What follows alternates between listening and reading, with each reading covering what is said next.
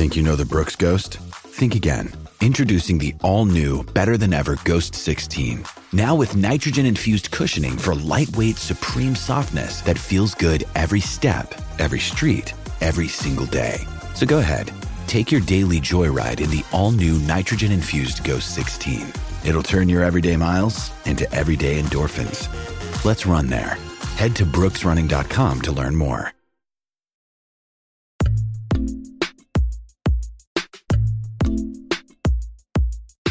Welcome to England Cricket on 99.94, the home of cricket audio. I am Daniel Norcross, general broadcaster, wibbler for the BBC, BT, occasional writer, and whatnot, and of course, co-host of the Zero Ducks Given podcast. And my co-host is none other than the mighty, as usual, Rory Dollard, the cricket correspondent of the Press Association, the puff pastry hangman of this podcast. We are here. Sorry about that. We are your home for England cricket content, and we'll be right here several times every week discussing England. You can find us in your favourite podcast apps, on YouTube, or in our 99.94 app. Thanks for joining Cricket's Conversation. Today, we are talking about, well, the breaking news that Jos Buttler is out of the 100. What will that mean for his involvement in the T20 World Cup? We'll chew the cud over that and likely possible replacements for him. We'll be looking at the bowling options that England have in that T20 and who is coming to the fore in the 100. The likes of George Garton, perhaps Jordan Thompson will run the rule over a couple of likely suspects. And finally, we shall ask a question that almost nobody seems to be asking, which is, who is England Test vice captain? I mean, that sounds a bit abstruse, but, you know, I'd like to know. Rory, that's for later. Let's get straight in on the Jos Buttler news. Now, I and you overheard him on commentary today in the 100 match. He's joined the Sky team, saying that he's got a bit of a calf niggle. He's out of the rest of the 100. But mind you, I say that, there's only a week and a half until the competition ends, preposterously. But England do travel to Pakistan on around about, I suppose, 13th, 14th of September for a series of 7 matches that begins on the 20th, ends on the 2nd of October. And when he was asked about that, he said, well, he wasn't sure if he'd be able to play all the games. Now, whether that means he's not going to be fit by the 20th of September or they'll manage his workload during that, one way or the other, it means that England, having lost Ian Morgan, the notorious Irish foul thief, as captain when he retired, who's going to replace Jos Buttler? And crucially, what will that mean for rejigging the order? Well, you do wonder, don't you, if this is Jos has just noticed quite how much fun Eoin Morgan appears to be having since he retired and started commentating for Sky. He appears to have realised what we've found out a few years ago, Dan, which is not getting out there and running yourself into the ground is quite a nice way to experience cricket, actually. So Jos has taken that route quite early. And actually, by saying he may not be available to play all the games in Pakistan, that's a huge Morgan playbook, isn't it? He used to step out of games and series for the betterment of the team, to give people opportunities, just to read a book sometimes. So for Jos to step out early, he's really settling into the gig quite nicely. But more seriously, it is the last batch of matches before the T20 World Cup, and Jos has only got a small body of work underneath his belt as the captain, and it didn't all go that well. So it's not ideal, but I suppose England might be, or the ECB might be, congratulating themselves on agreeing to a ridiculous 7-match series against Pakistan, because that is very much too long. It's past breaking point and stretching point of anyone's sort of ability to stay focused on a 2020 series. But it means that if Jos misses a couple of games, he's got 4 or 5 left to do. So doesn't strike me as too dramatic, but it does raise questions like who actually, because Jos was the right-hand man to Morgan very clearly, very, very certainly for a while. And I suppose the only other real candidate for the job when he got it was Moeen Ali. And he would probably, it being Pakistan as well, it would be quite nice really if he was to lead England out as a player of Pakistani heritage in that series. And Chris Jordan he's that leader of the attack, and And he is, despite not playing 50-over cricket for England for quite some time, he does have quite a big say and quite a big voice in that T20 team. So that's who you're looking at. That's who Joss appears to lean on for advice and for musings. But, with time short at hand, I think England would like their new captain to be on the pitch as often as possible. Well, Moeen Ali and Chris Jordan have both captained franchises. Well, they're not franchises, are they? Teams in the 100.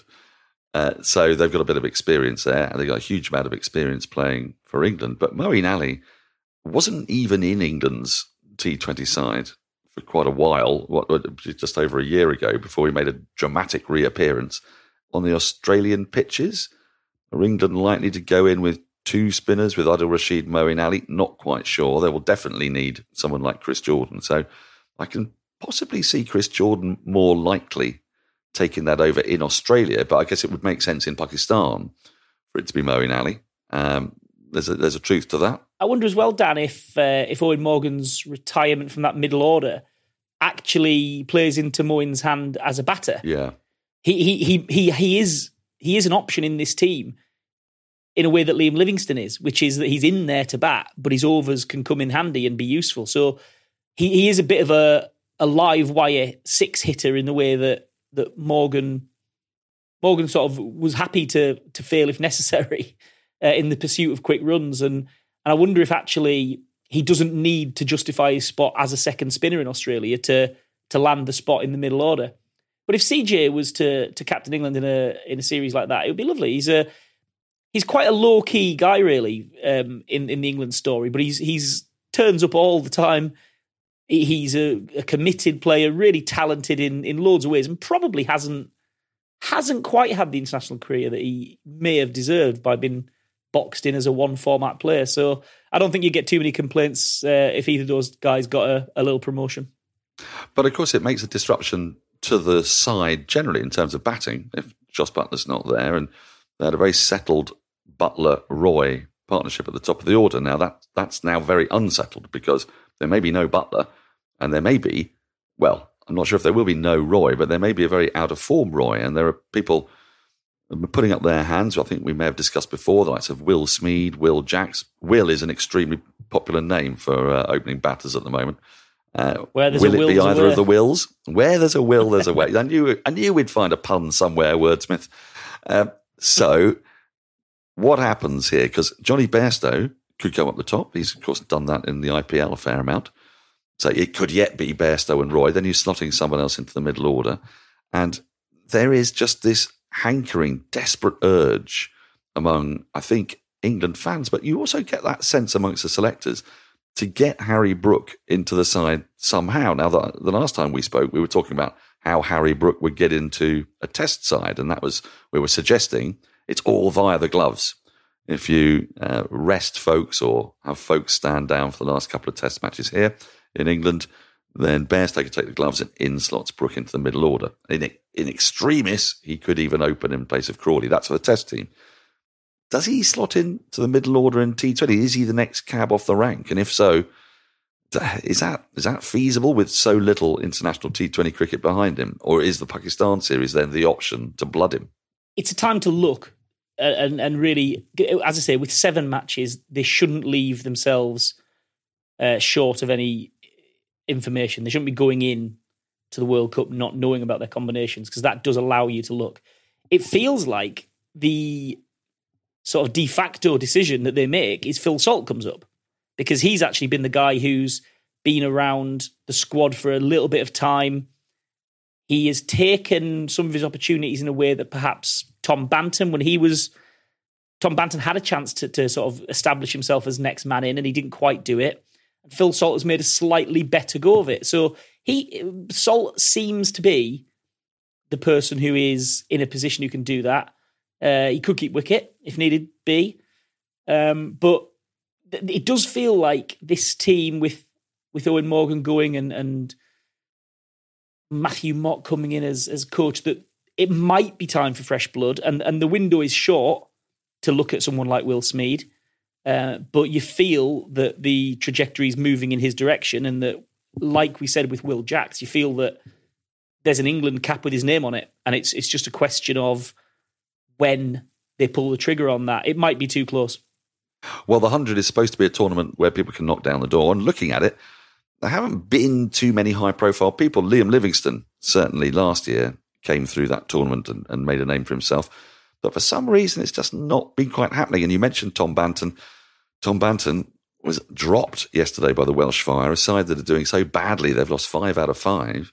And he's their marquee £125,000 signing. And he can't even get out on the park. So I think one thing we can be certain of is that he's not going to be making a late play for England selection. Anyway, we shall see. 99.94 is more than just this podcast. Jared Kimber has Red Inker. That focuses on deep cricket topics from the global game. There's also Double Century, a look at the history of the game. We also have podcasts on other teams. Go over and listen to the West Indies on 99.94 podcast for cricket's best Caribbean coverage. Listen to India on 99.94 for considered analysis from 2 professionals. England on 99.94 has the north and south of the game covered. South Africa on 99.94 is looking at the radically changing nature of cricket in the Rainbow Nation. You can find them all in your podcast apps on YouTube or via the 99.94 app. Now, we've covered the batting. I say covered it. I think what we've established is that we're not quite sure, but there are at least a couple of slots available. And the last few games of the 100 may illuminate us further. But England have also got bowling issues, lacking the raw pace that has been a problem in Test cricket. Still no sign of Jofra Archer. Still no sign of Mark Wood. So I'm imagining England are going to have to prepare for a T20 World Cup with the bowling attack that they've currently got. And Chris Jordan, we've already discussed, he's a nailed-on certainty. Timal Mills might come back into the equation, but he's been injured. He picked up a couple of injuries in the 100, so he's an uncertainty. They do love left-arm pace. Reece Topley is not playing any further part in the 100, which is a little bit of a surprise. Whether that's rest or a little injury problem, we don't know. David Willey's going to feature. Sam Curran, you might think, features. But I saw a left-armer yesterday at Cardiff at the Sophia Gardens who reduced the Welsh Fire to 1 for 3 in 7 balls, which, I don't know if you saw this stat, Rory, but in the history of T20 cricket, professional leagues around the world, and we're counting the 100 as T20 league for this purposes, no one has made a worse start than Welsh Fire's 1 for 3 off 7 balls, all of them delivered by George Garden, and he got the ball to swing prodigiously. Now, he's had some troubles getting back to fitness, hasn't he? I know you've spoken to him. Yeah, he's a guy who's actually had other injury problems earlier in his career. When he came out, I first saw him picked out of nowhere, really, for the Lions against the South African touring team, and he was rapid. Looked like he could be someone who was really quick, and gave Hashim Amla the hurry up at Worcester. And I thought he's one to watch. We'll keep a little eye on him. Bowled the odd beamer, but these things do happen. But no, what happened more recently is he has been suffering with long COVID, and not too many sort of pro athletes have talked in great depth about this. And not too many probably have been affected quite as badly. But he caught COVID for the second time. I think it was out in the Caribbean when he was with England. And he never quite got back to where he was. He told me that his heart rate, his resting heart rate, just wouldn't settle. It was, he said, walking down the stairs to get a cup of coffee left him roughly where he would expect to be after a workout session. He was... Oof. He was unable to train properly because the long COVID was leaving him fatigued. He had tests. He said there was a little scarring on his heart and lungs, which apparently is both normal and fine. That doesn't sound good. You got a little scarring on your heart. Not what you would have, a few emotional scars we can deal with, can't we? But maybe that's what it was. But no, he said that there was nothing ultimately mechanically wrong with him, and electronically he had a lot of tests. He said he saw all kinds of practitioners just because he started to worry that because so little's known about COVID, he was worried that he wouldn't quite get on top of it, and it was extending into the season. Thankfully, he spoke to the right people. He found a good method, and he's back. And when I asked him at the start of the 100, I said to him, because he was in England's plans, he was in their one-day squad last year. COVID wrecked that as well when they had to sort of send a whole squad home. And then he made his debut in Barbados in the new year. So he's on the radar. He's on that depth chart. But he said, I had big hopes for this summer, but that isn't the hand I've been dealt. Well, I just wonder if, as you mentioned, I wonder if there's a bit of bad luck doing the rounds and the table might swing back to him, because he has done a little bit of franchise cricket around the world. He's actually done okay with the bat as well. And in 2020 cricket, we know that does advance your cause if you can give it a tap. And he has done that in some overseas leagues. And yeah, strong end to the 100. He did win it actually last year, didn't he? He got David Bedingham for Duck in the final of the 100. So Garton's one to watch, an interesting one perhaps. Yeah, I liked his pace. It was up a little bit. I know that he talked a little about how when he first came back, how disappointed he was with his returns, and he was encouraged not to be too harsh on himself. And indeed, the first 40 balls he bowled in the 100, I think, went for just over 90 runs for one wicket as well. Well, the next 10, he took 3 for 1. Yeah. It was a startling performance yesterday, and it was really late swing. It's just exactly what England fans would want to see. There's a sort of touch of the Mitchell Starks to him. Obviously, not quite there yet, but if he gets quicker and if he improves, then he could definitely be a bolter, or more than a bolter for the T20 World Cup. You mentioned Jordan Thompson there, Yorkshire's Jordan Thompson. He's one. It feels early for him. I wouldn't expect him to break in at this point, but he is, I think, as we speak, and these things obviously are changing on a daily basis, but as we speak, he's joint top wicket taker in the men's 100. He's got a willingness and an eagerness to bowl at the top and at the end. He likes to have himself in those touchy, squeaky moments, and he does appear to have, I don't know, a little bit of devil about him. And I wonder if he's something who certainly has the ticker for it. And I wonder if he's someone who would benefit from being around an England group and some bowling coaches who could see what else they could extract from him, because he's an interesting one, I think. He's doing a lot right. I'm going to give you one last name before we move on to our final segment of the day. It's another left-armer, and it's also somebody who bowls at unbelievable pace by comparison with what England have both in the red ball and white ball arenas at the moment. Luke Wood. Now, I'm slightly surprised at how he's gone kind of under the radar for so long. You know, England went to David Payne a long time before they went looking at Luke Wood, and you see him in the 100.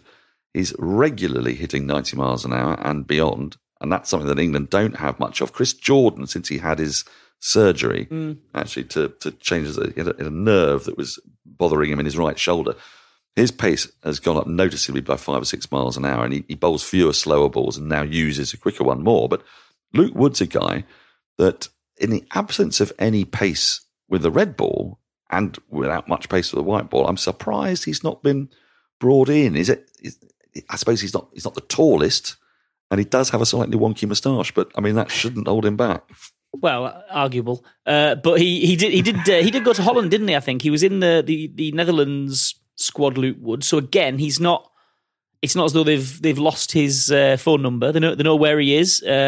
I wonder if they do look for that pace option, though. It does seem to me that Richard Gleeson, if he's fit, and he's not, I know he's had a couple of concerns or niggles. He hasn't played in the 100, but if they want that little burst of pace, seems like Gleeson is in front there, and he might not have a huge long England career ahead of him because he's come to everything quite late, but I think they quite like him.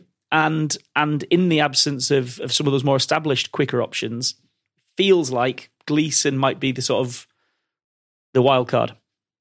Right. We'll move on. Love cricket and want to hear more? Well, head over to the 99.94 app. You can hear all our podcasts and also our commentaries. We're the home of cricket audio online, where we're adding new shows and covering series. And the best way to follow us is via our app or on social media at 99.94 DM. Welcome to Cricket's Conversation. So the last thing I want us to discuss is who's England's vice captain? There was a time in days gone by when vice captains were really very important. They went on long tours. You're going on a boat.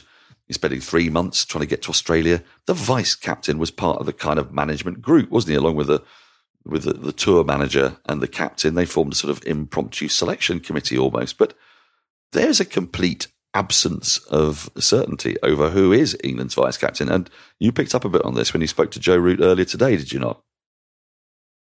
Yeah, well, it's you did say in your intro to the pod today that it's the question nobody's asking. It's literally the question that I did ask. So I wondered, looking at the situation and the players, if Joe Root would be willing to do that thing where you free yourself of all that responsibility, and then somebody comes knocking and says, "Actually, you're the guy," and he shot it down. He said that it would be a backward step for England to consider him as a captain after 5.5 years and 60-odd tests in charge. And if you look at the list, if you put your mind to it, it's not obvious. Joe did say that there is a guy who knows. Did say there's a guy who knows that it's their job to do, but England have made a point of not quite publicising that. I mean, this is secrecy like around nuclear codes, isn't it? There's the person who is vice captain knows he's vice captain, but no one else knows. And he's just, do the rest of the players know? Or could anybody just say, actually, it was me. I've been vice captain all along. Maybe it's a Spartacus thing, and they all stand up and they've all been told they're going to be vice captain. Maybe that's what they mean. But no, it's good to throw a few names around, isn't it, though? Because I would have said 6 months ago, Zach Crawley, and I don't want to make this my thing where I just go and say nice things about Zach Crawley all the time. You do that, though. Yeah. I do that a lot, yeah. I think he probably was quite close to being asked if that would be something he'd be interested in, because it was looking at the next up-and-coming generation. He fits all the right bills and all the right boxes. He just lacks the runs, so that seems implausible now. His opening partner, Lees, has got a bit of captaincy experience, but no longevity in that spot that he could be guaranteed for. Ben Fowkes, wicketkeeper, talked about him. But would it be Stuart Broad? I mean, would it be Stuart Broad or Johnny Bairstow? They actually, if you remove Joe Root's experience from the list, if Ben Stokes was to knacker himself in the midst of a 15-over spell at Dean Elgar, very plausible. Very plausible. Stuart Broad or Johnny Bairstow, and both in their own way would be highly, highly enjoyable, I don't doubt. Well, they would be absolutely fascinating, wouldn't they? But if it's Stuart Broad, then that doesn't give them the flexibility to rotate, I guess, unless they say to themselves, well, this is a game that Stuart Broad has to play because we are rotating, if you like, in a sense, Stokes out of the side with his injury. I suppose that's feasible. No one ever suggests it should be Jimmy Anderson. I mean, I would be fascinated to know what Jimmy Anderson captaincy would consist of. Sort of slightly aggressive grumbling. I don't think they would leave it long before they took the new ball. No, and I think he might take it himself. He might have a little look, mightn't he? But yeah, I think there's got to be a chance we see England being led by somebody else in this South Africa series, just for an hour or something, because Ben Stokes' workload is quite a lot, and his body is shouting back at him a wee bit. But it's a bit of a gap, because Ben Stokes knows all too well how important a really good vice captain is, because he did it for 3 years or something. And actually, it doesn't quite track that he doesn't see the need to have a public vice captain, because he lobbied fairly hard to get it back when he came back post Bristol, and Jos Buttler was Joe Root's vice captain. Ben Stokes made it quite clear that he saw that as his job and he wanted to do it, and he wanted to be known to be doing it. So the fact that he's taken over and hasn't yet sort of filled the position might say more about the people who should be solid, rock solid in that team, and maybe aren't. Yeah, I think you're absolutely right. I think if I was going to plump for anyone, it usually goes to batters, doesn't it? So I think there's every chance it's going to be Johnny Bairstow. Well, that's where we're going to wrap up today. We will be back at some point during the test match, I fancy. Rory and I are both going to be at Old Trafford for the game, so we'll be able to do it in person. I don't quite know how that's going to work. Will we be on the same screen, or will we just force ourselves to be in different rooms anyway? I don't know. We will cross that logistical bridge when we come to it. Anyway, thank you for listening to England Cricket on 99.94. Please rate, review and subscribe. You can download the 99.94 app from wherever you get your apps. And you can follow us personally on Twitter or Instagram on at Norcross Cricket in my case, and at the RVD, THERVD. That's Rory's. I'll tell you about that in another episode one time where that comes from. Yeah, please do, because it's extremely confusing. We'll put links up for everything we do there on this podcast and beyond. Also, follow our network at 99.94 DM on social media. Remember, if you love cricket, then we are the home of cricket audio. Follow the podcasts and commentary from the bat and ball world. Thank you for joining Cricket's Conversation 99.94. We'll be back soon.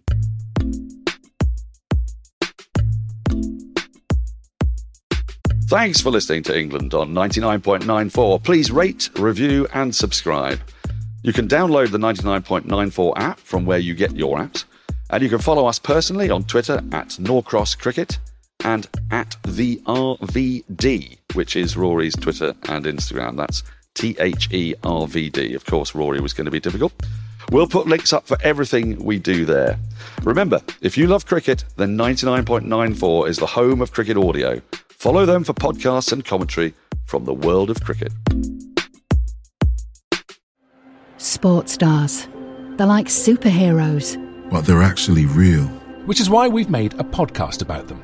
You see, they've all got a story. But too many of these stories were cut short. Kobe Bryant, Payne Stewart, Flojo, Phil Hughes, Justin Fashanu. We're writing episodes about all of them. And sadly, many more.